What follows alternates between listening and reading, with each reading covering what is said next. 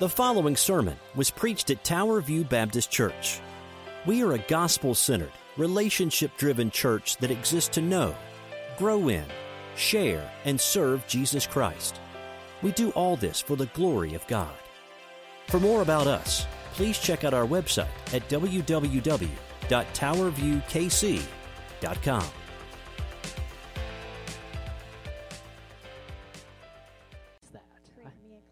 Okay, create in me a clean heart, O God. You played it so beautifully, it wasn't the normal chorus for me, so it takes a while, so thank you so much. Well, I invite your attention this morning to Mark chapter 14. Mark chapter 14. If you're visiting with us, that's page 850 and 851 of the Blue Pew Bible. And if you don't have a Bible, you're more than welcome to take that with you as just a gift from us to you. Just a couple house cleaning things while we are going. Just a reminder, after service, we'll have our baby shower for John and Hannah and baby number 4.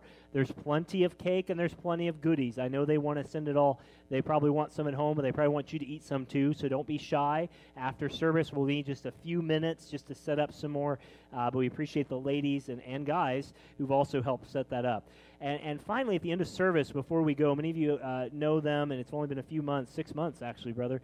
But Brother Nathaniel, Sister Elizabeth, serving now in Tekamah, Nebraska. We sent them out 6 months ago. Is it really? It's been that long, but that short at the same time. Hi, Benjamin.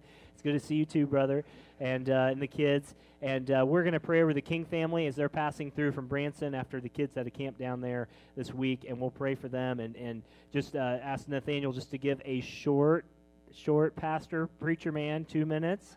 I know how that is, and I'm just kidding.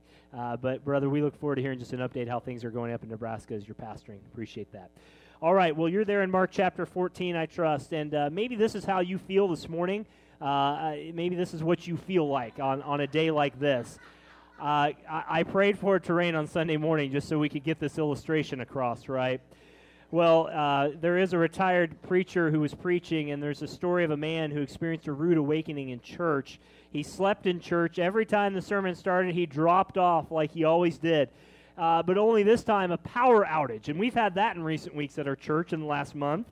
Left the auditorium one time in total darkness, and the pastor didn't use notes to preach. He just kept on preaching. That's what we do. That's what pastors just keep on doing, to your chagrin. But somewhere towards the sermon end, the groggy church member woke up, and he rubbed his eyes, and he couldn't see a thing, and he heard the preacher. He could feel his wife. He could feel his kids, but everything was pitch black.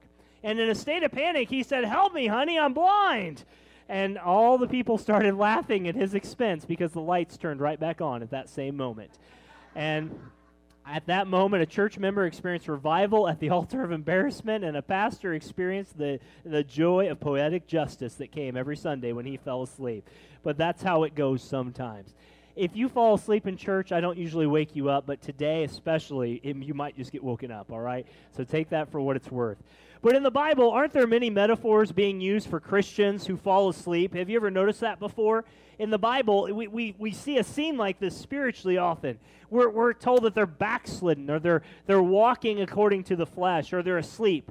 Not dead as in asleep as they refer to, but they have life in God. They're saved. They're just asleep.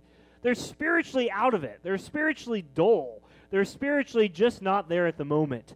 And Paul reminds us of this in Romans chapter 13, familiar passage for many of you. He says, and it'll be up on the screen too, and that knowing this time, that now it is time to wake up, for our salvation is nearer now than when we first believed. And so Paul said, the hour is time to wake up. For some of you, that needs to be right now. Physically, you need to wake up, but how much more for us spiritually? He's telling them they've become drowsy spiritually, and they're becoming unresponsive. In the book of Ephesians, Paul says, "Awaken, sleeper, arise and get up." He's not talking to non-Christians, Paul isn't, in Romans or Ephesians. He's talking to Christians. That there comes a time when you as a Christian can actually be asleep at the wheel spiritually, so to speak. It means you're spiritually groggy, you're weary. You're converted, but you're sluggish, you're listless, you're just kind of momentarily in a spiritual stupor. You're out of it. You're dull towards the Lord. You get the picture. But I'm sure every one of us all the time is always on fire for the Lord. We're always just so excited for the Lord that we're ready to jump in at the first time, right, all the time, right? Because that's how you feel all the time. And I don't think that's the truth at all. In fact, you might say that there are many Christians who are sleepwalking. They go through the routine of the Christian life. They're connected to the Lord. They're saved. They're not unsaved, but their heart for a season, for a time, is unresponsive to the things of God. And if you're a Christian, you've probably been there before. If you haven't been, then you will be. And this is where the disciples are. They are physically there. They're physically there, but spiritually they're somewhere else. It'd been a long day. You remember the story. We've been at the Last Supper for the last few weeks, and they've talked through several things, and they're spiritually asleep, but they're lacking spiritual energy because they're physically tired. They're fatigued, and they're ready to, they should be pressing on, but they're going to fall asleep in this very familiar passage. And so, friends, I want to ask ourselves this morning, have we examined our lives to see if we are spiritually asleep? Are we just going through the motions as individuals and as a church this morning? Or are we moving forward in this way? The big idea today, and if you're visiting, this is just the thesis, the rifle shot summary of the sermon itself, where we'll be working off of from the text. We preach verse by verse. But every Christian and every church is either headed for reformation and revival, or they're headed for retreat and ruin. There is no middle ground. And isn't that true in your life as well? Wouldn't it be nice to say that when you had a commitment to exercise, for instance, that you said, you know, I'm on fire one day a week and I can eat whatever I want the rest of the week? Wouldn't that be grand? Or, I love my wife one day a week. The other 6 days, I'm not so sure, so I'm just going to make it up as I go along. That wouldn't work out too well either. Pick your poison. Or you go to work and say, you know, I'm supposed to work 6 days a week, but I'm just going to work one day a week and I'm going to go home. Boss, are you okay with that? Does that work for you? Yeah, that's called a pink slip, and that's where you get fired usually. Don't try that at home, okay? Especially you teachers headed back to school or administratives. You're either going with Christ or you're not, but it's possible you're spiritually asleep. And so, friend, this morning, this is what the Lord needs to do with us here. We need a wake-up call from the Lord. This is what a revival is. It's called an awaking, where drowsy saints arise and their focus becomes clearer on the things of God unlike any other time. This is what we need. Not a revival where we schedule it out and we will ourselves to get fired up for Jesus, but a revival that comes from God himself. Does that make sense? He has something to say about this today, because Peter, James, and John are going to get it today. They're going to fall asleep, and they are going to know the Lord, but they are going to hear it from Jesus 3 different times. So this morning, I wanted you to see 2 different responses from this passage about revival, retreat, ruin, and reformation. And you're going to see it this way. You're going to see the disciples, the regretful disciples. You're going to see them very regretful. Because at the time when they should have been engaged, they were not engaged. And then, and I'll be honest, as I put this up, we're going to see the right response to Jesus. Well, Darren, wasn't Jesus sinless? Couldn't he have just done it anyway? Yeah, he could. But the Bible tells us to look to him as the author and perfecter of our faith, even sinful people as us, because he is the perfection. So this morning, in this passage, I want you to think of yourself. And church, I want to think across the board. Are we spiritually awake? I want to say as pastor that we have seen, and praise God for foundations laid in years past, that this church's spiritual growth has grown so much in the time that we have been blessed to serve here. Not because of us, not because of anything except God. But friends, even in that growth, and for many of you that has been salvation, it's been baptism, but has our church stagnated in this? I don't know. Have you stagnated? Are you okay? Are you comfortable through the routine? If we preached the sermon at the very first and did the offering at the last, would that just throw you for a loop? Does that bug you more than what is going on spiritually in your life? And these things may seem so simple, but for the disciples it seems simple too, yet they fell asleep as well. Will you join me in standing as we read our scripture today from Mark chapter 14? We're going to back up actually for context as we broke this up into 2 weeks, but Mark chapter 14, we'll start in verse 32. The lesson will be 37 through 42. So you'll see this as we start in verse 32. Hear the word of the Lord this morning. And they went to a place called Gethsemane, and Jesus said to his disciples, "Sit here while I pray." And he took with him Peter, James, and John. Remember, that's the inner circle, minus Andrew at this point, and began to be greatly distressed and troubled. And Jesus said to them, verse 34, "My soul is very sorrowful, even unto death. But remain here and watch." And going a little further, he fell on the ground and prayed that, if it were possible, the hour might pass from him. And Jesus said, Abba, Father, all things are possible for you. Remove this cup from me, yet not what I will, but what you will. And he came and found them sleeping. And he said to Peter, Simon, are you asleep? Could you not watch for 1 hour? Watch and pray, verse 38, that you may not enter into temptation. The spirit is indeed willing, but the flesh is weak. And again he went away and prayed, saying the same words. And again he came and found them sleeping, for their eyes were very heavy, and they did not know what to answer him. Verse 41, and Jesus came the third time and said to them, are you still sleeping and taking rest? It is enough. The hour has come. The Son of Man is betrayed into the hands of sinners. Arise, arise, let us be going. See, my betrayer is at hand. Friends, you may be okay spiritually right now. Some of you are rocking it out by God's grace through the power of the Spirit with your relationship with Jesus Christ. And praise God for that. But if we're honest here this morning, the majority of us may be just simply going through the motions of church because that's what you're supposed to do. I pray this morning God takes those paddles, spiritually speaking, and shocks life back into us. Not because of any emotional response, although that could come, but because his grace tells us to live in such a way. May we remember the cross this morning. Let's pray this morning as we go before our Lord. Father, as we preach a very familiar passage on a very familiar topic, Lord, it's not my words, it's your words. It's not my strategies, Lord, it's your Spirit moving. May you be glorified. Father, shock us into life this morning, especially those without Christ, if there be any among us who don't know Jesus. Let the gospel be clear. May this be the day of salvation. But for those of us who know Christ, Lord, let us grow closer to you. Father, let us live more heartily open to you. Let us live more repentantly before you.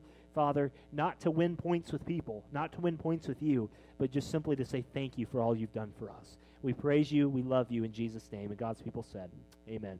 Guys, you may be seated. Thanks so much.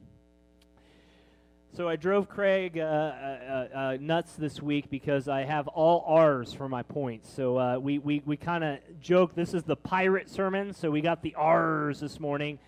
So you can go with that. But the first thing I want you to see, I want to look at the three different examples, the regretful response of the disciples. And we'll be jumping around here, but start in verse 37, if you will. I want you to see how they were resting and not ready. Verse 37. And you notice that Jesus had been praying. And you notice that he told them to go and watch. And in verse 37, he came and found them sleeping. Now, I don't know about you, and I'm going to pick on him because they're out on vacation this week, but our deacon Steve is the guy I thought of immediately with this.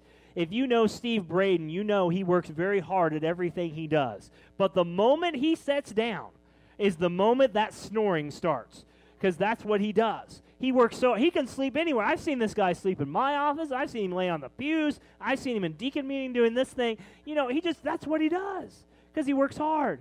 And maybe you're like that too. So humanly speaking, there's some empathy, some sympathy even for these disciples. He had been separated, Jesus had been, for probably close to an hour. He went to the garden and he left the first 8 of the disciples. Remember, Judas is off betraying him, so there's 11 left. He left the first 8 at the front gate, most likely, of the garden, and the other 3 were brought closer. And he's been praying over and over, not my will, but your will be done. And in his humanity and submission to the Father's divine will and his own divine will, he has to go before him. But he found them sleeping. This is just past midnight. Seriously, how many of y'all stay up past midnight? Anybody? Wow, we have an early rise congregation. That's actually really interesting. We have like 2 or 3 people. Jim, you work past midnight. That might count, so it works. But they're at their capacity. They're done. They're tired. They just want to go to sleep. They're sitting down. You know that feeling, don't you? You've been busy all day. Hey, honey, let's watch a movie. And 2 hours in the movie, you wake up at the credits thinking, what in the world just happened? You fell asleep. You get where they're at. But let me challenge you with this. They have just heard the greatest teaching from the greatest man, the greatest God who's ever lived, and sometimes it calls for a heroic effort to get things done. They should have been awake, but they fell asleep. It gives testimony, though, to what a driver the Lord Jesus is. I mean, think about this. Jesus has been driving this ministry. He goes from one spot to the next, to the next, to the next. Mark uses that word immediately all the time. But even these men, these fishermen, these big guys, could not keep up with the pace of Jesus Christ. And when he tells them to remain awake and not fall asleep, he keeps going before the Father. And they should have denied themselves. They should have got up and paced a bit. They should have done their Richard Simmons, sweating to the old, whatever you got, do it and make it work. But it's more reflective, and we need to dig deeper than this. It's more reflective of where they are spiritually. If they had been focused here, they would have stayed up the entire night for what was needed. The physical sleep is reflective of their spiritual drowsiness. It's not a good picture or best light. It tells it like it is. And Andy will put this up, but I just want to apply this right away. We need to stay alert.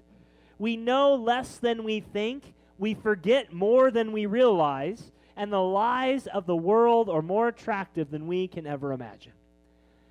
How easy it is. When we ought to be awake and spiritually walk with the Lord, we often yield to our own sinful desires. I don't have to tell you that.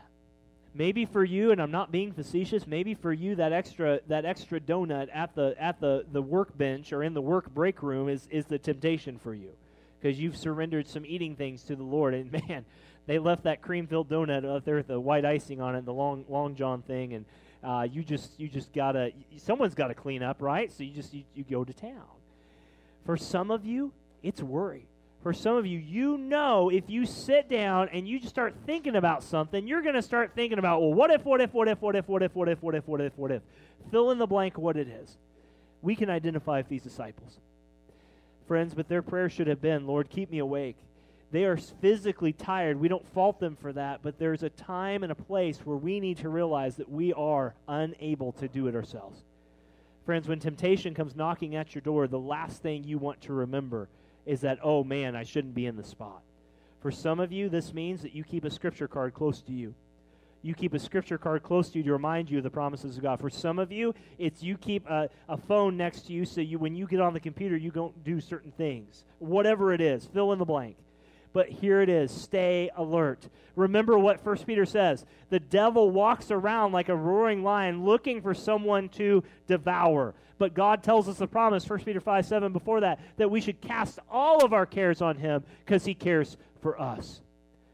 So friends, remember this. They are resting, but they are not supposed to be here. They are resting, and they are going to be regretful. It's almost like a spell's over them. And friend, you can be so tired serving Tower View Baptist Church that you miss the fact that God is simply trying to work in your life. You can be so busy be here that you are not spiritually engaged, and we'll get to that more in a minute. So first off, they are resting and not ready, and we'll pick it up in the end of verse 37 into 38. But now they're going to get rebuked. But instead of rebounding, they're not rebounding. They're rebuked and not rebounding. Look what Jesus says in verse 38. He calls Peter that name that no one likes to be called. It's like when your mama used to tell you, my name is Darren Christopher, and when I heard Darren Christopher Smith, at least in my young days, that meant what? You perked up quickly, right? And here it is, verse 37. And he says to Peter, he goes to him and he says, Peter, and he calls him that name of Simon. Simon, are you asleep? Simon is a rebuke, not a compliment. It represents his old manner of life. Can a believer go back to his old ways? Yes, he can. Can a Christian go back to things that they were saved out from? Yes, they can. And he asked him, are you asleep? He's not trying to get information. He's basically saying, what in the world are you doing? Jesus knows all. He lays into him to say he's acting like the other disciples. Peter's supposed to be the leader. Peter, you fell asleep, man. Could you not keep watch for 1 hour? It shows that Jesus has been praying at least 1 hour solid. You remember last week we talked about briefly the blood that came from him, not to be gross or over-exaggerate, but there's a condition where he's praying so much that blood was coming like the sweats, like the drops of sweat. And Peter should have been on red alert. And Jesus gives him 2 commands. Look at verse 38. He says, this is how you're supposed to do it. He says, Peter, you're supposed to keep watch. Verse 38. Watch and pray. Watch and pray. Watching with discernment. Because, Peter, do you remember what I told you just a little while ago? Satan has asked to sift you like wheat. Be ready. And he's going to try and get you from crisis to crisis and not trust in me. And then he says to keep praying. For God's help, he can't do this on his own. He needs help. And in our weakness, God's power is made strong, and Peter is reminded, as we should be reminded, that this is exactly how we fight temptation. This is exactly it. Be warned, this is all of us today. The spirit is willing, but the flesh is weak. How often have you said, God, I want to do this for you. God, I want to read more scripture for you. God, I want to share the gospel with that person. God, I want to fill whatever it is you called me to do. But Lord, I just don't feel like I can do it. God, I want to serve in the nursery and change those diapers, but Lord, boy, that smell gets me every single time. Whatever it is. And what he's saying here in verse 38, the spirit is willing, but the flesh is weak. In our spirit, there's a desire. We're born again. There's a new outlook to honor God, but the flesh still fights against us. Isn't this Romans 7, if you know that truth? You seminary students in here, you can debate whether Paul was saved or not saved in Romans 7, but the fact of the matter remains. In Romans 7:18, Paul says, nothing good dwells in me, that is, in my flesh. I'm looking forward to heaven for many reasons. First off, our Savior is high and lifted up, amen? But second off, there will be no more sin. There will be no more sin. There will be no more backbiting. There will be no more fighting. There will be no more gossip. There will be no more, there's just no more sin, man. It's gone.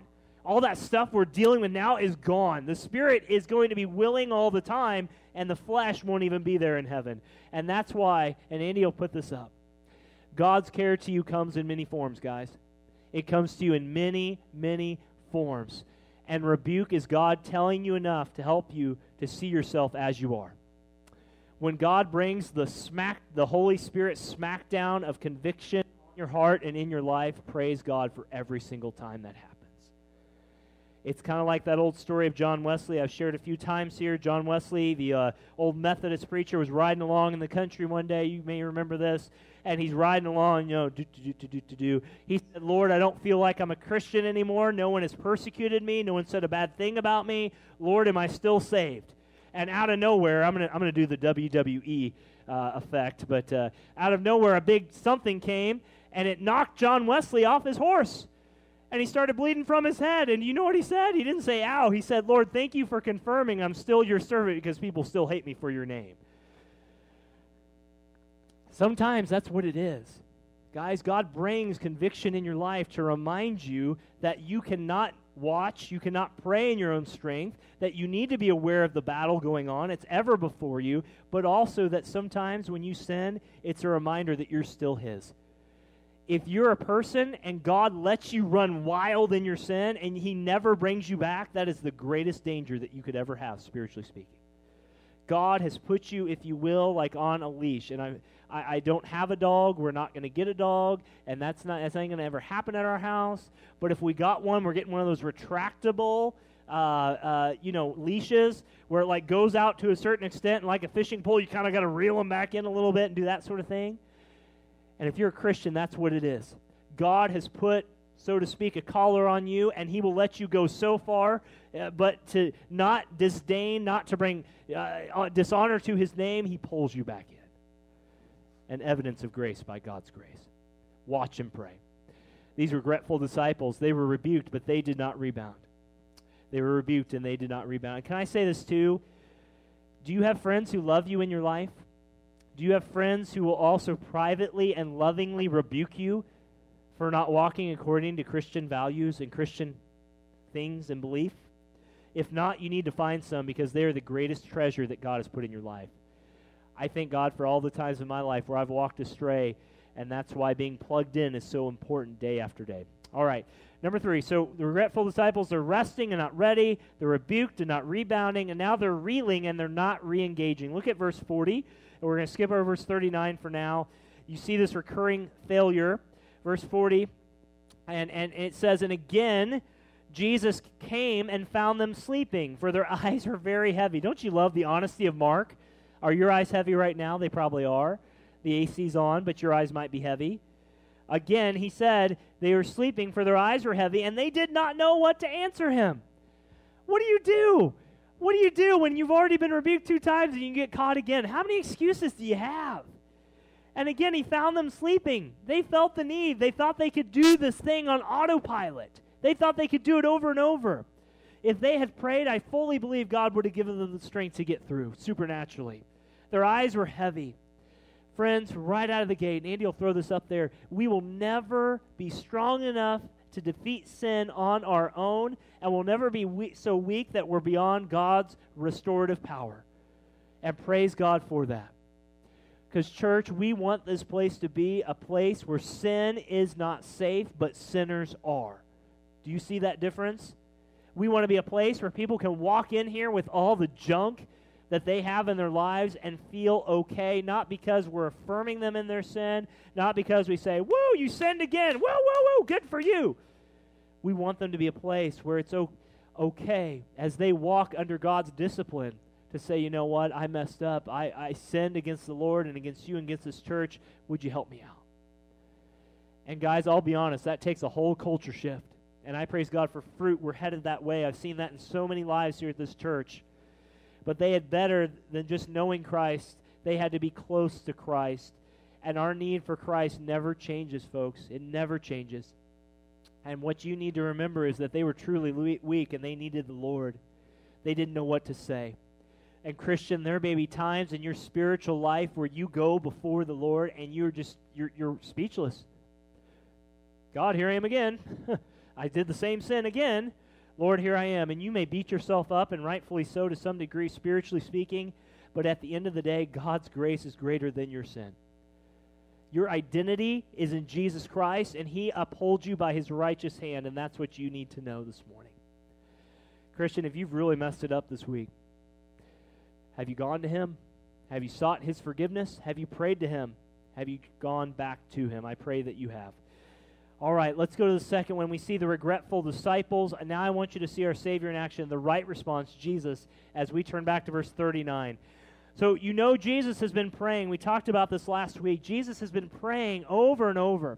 So in this midst of stuff, He's been praying the same thing, most likely over and over. The Greek alludes itself to say He's praying the same thing over and over and over. I remember several years ago going to a church off of Truce down by Rockhurst, down, and the Hare Krishnas. You know the Hare Krishnas? Hare Krishna. I think John Lennon was a Hare Krishna at a time. I don't know. Tina's neither confirming, my music expert here is neither confirming or denying, so we'll have to research that. It's too secular stuff. But the Hare Krishnas, the guys who cite Hare Krishna, do that thing, and they work themselves up in a dervish almost. I remember going down to a church, a Presbyterian church that they bought to make their temple, and they invite you to a free vegan meal, one of the best meals I've ever had, great food. But we watched them. We tried to engage with them when I was in college, and we watched them for about 15 minutes, just Hare Krishna. Be honest with you, it reminded me of Indiana Jones, the second one, where they're in the Temple of Doom, I think it is. You know that one? Where they're all working themselves up. You haven't seen it. It's there. Yeah, it's out there. But friends, this is not what Jesus is doing. Jesus is not praying some energy gathering, crossfitting, muscular building thing. He's pleading for God the Father. This is not a Hail Mary. This isn't saying the same prayer every day. He's not repeating the Lord's Prayer, ad nauseum. He's just praying, Father, if it's thy will, take this cup away. He's requesting over and over for an hour. And I thought to myself as I was preparing for this, how often have I prayed for the same thing for 1 hour? And I couldn't count on my fingers the number of times that's happened. I've prayed different things. I get distracted, take a break, come back. He's praying over and over. That's amazing to me. And do you know right now that your Savior's doing that same thing in your life? He's praying for you. He's interceding for you. He's pleading for you. Romans 8, Hebrews 5, Hebrews 3 tells us this stuff. What a Savior we have. The right response. Look at this again. Verse 39. Look at what he says. He says, and again he went away and prayed, saying the same words. We know he's praying the same thing. So, Pastor, is it wrong to pray the same thing over and over and over and over again? Well, let me ask you this. Is it wrong to come to church over and over and over and over again? No.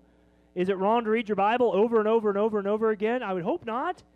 So what is it? The difference is what is happening. His spirit is engaged. The rightful response is there. He's doing it according to God's will, not according to the flesh. And if you are going to engage in what a Christian is supposed to do, there's going to be times where you're going to be dull, but you need to pray, Lord, give me the right response. Father, if I'm praying about the same thing for an hour, make sure I'm engaged with you and not just the words or the prayer list or the shopping list I have for people to pray over and pray for. And those are good things in their own right. So you see him doing this. And we need to keep knocking at the throne of God, guys, and that's what he's doing here. We need to keep knocking and knocking and knocking and knocking, because the more we do, Jesus said in Matthew 7, did he not?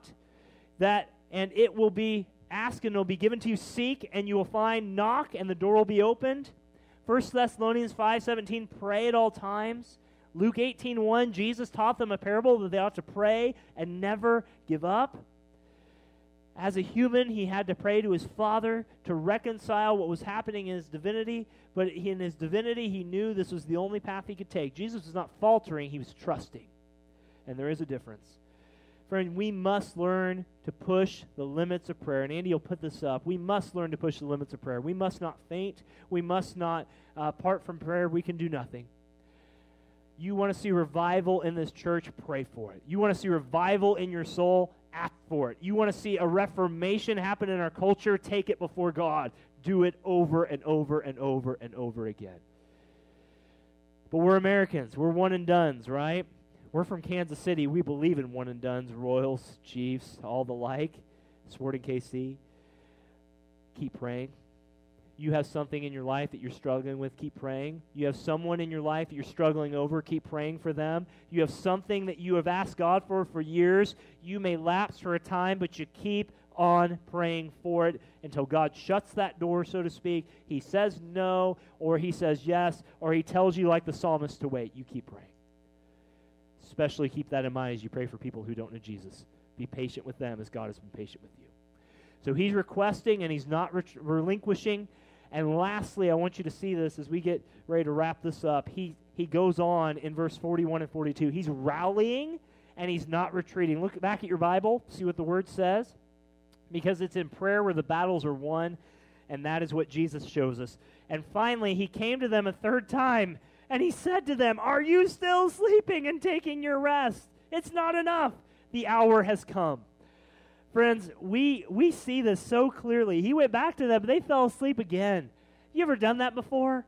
I mean, come on. Someone's talking to you, or you're talking to them, and you can feel your eyes going, and you're smiling,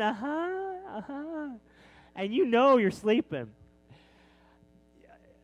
Do that too often, but you understand what we're talking about. They fell asleep again.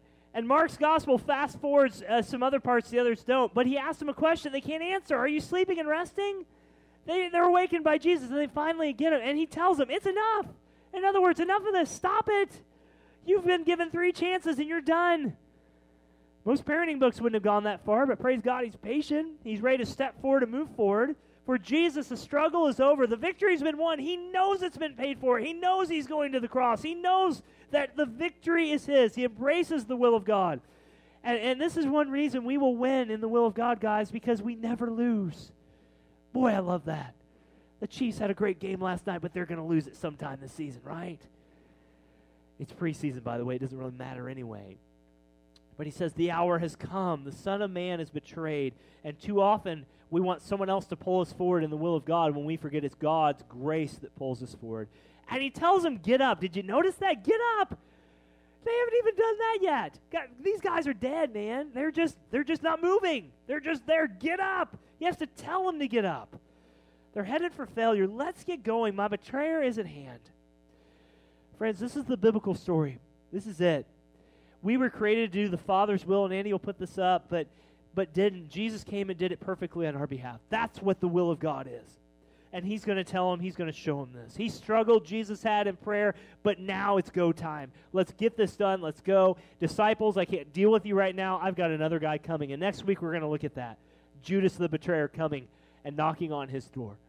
But I want you to remember that we have failed God's will. If you're not a Christian here today, this all sounds probably pretty funny. We're talking about a guy 2,000 years ago who prayed and prayed and prayed and prayed, and some guys fell asleep, and you're picking on those guys for fault. That's just weird, man. But at the end of the day, we have all failed God's will, have we not? There's none good. There's no, not one. We've all fallen short of the glory of God. But praise God that Jesus did not fall short of the glory of God. He perfectly fulfilled everything. And let me just take an aside to repeat this.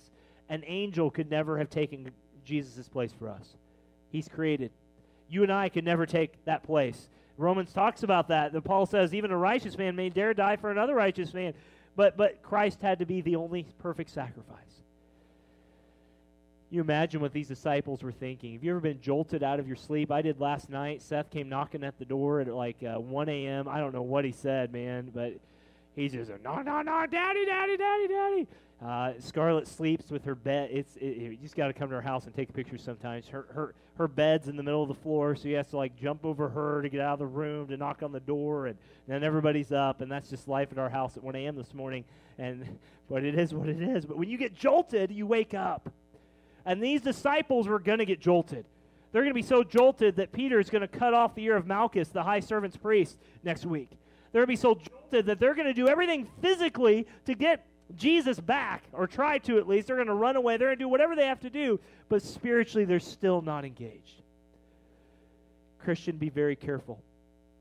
Be very careful that you don't let your serving here at Tower View Baptist Church take place of your spiritual vitality before the Lord who's over Tower View Baptist Church. We have so many of you serve so faithfully and so selflessly here. Can I just encourage you to take a temperature check of your faith today? Am I spiritually awake, or am I just doing it because no one else can do it and I'm really good at it and people need me to serve here and I want to serve here? But have you seriously considered where you are with the Lord? Not talking about, Christian, whether you're saved. If you're saved, we'll know that. That's part of why membership's so important here, because we get to look at that as pastors before the Lord. But have you checked your spiritual pulse lately? Has your busyness overrun your relationship with Jesus Christ? Well, Darren, but I got to read my Bible, I got to pray, I got to give, I got to serve, I got to do this, I got to do that. There's a committee meeting here, there's to do this. Yeah, we're busier than we should be, admittedly. But friends, I'd rather you be more simplified in your spiritual life, where you are seeking God's will for you wherever you are, than to be so busy that we don't even know where in God's will you are. That's a huge difference. We love you so much. Would you pray for our church this week, that we have revival and reformation in our church, not ruin and whatever else we may go? Let's pray as we close out today. Thank you, guys. Father, as we come before you, looking at this short, very straightforward passage, we recognize our need for the Savior. We recognize our need for the ever-changing grace, the grace that never changes, I should say, Lord, but us who do change in our lives. Father, help us if we are spiritually asleep to come back to you just to pray that simple prayer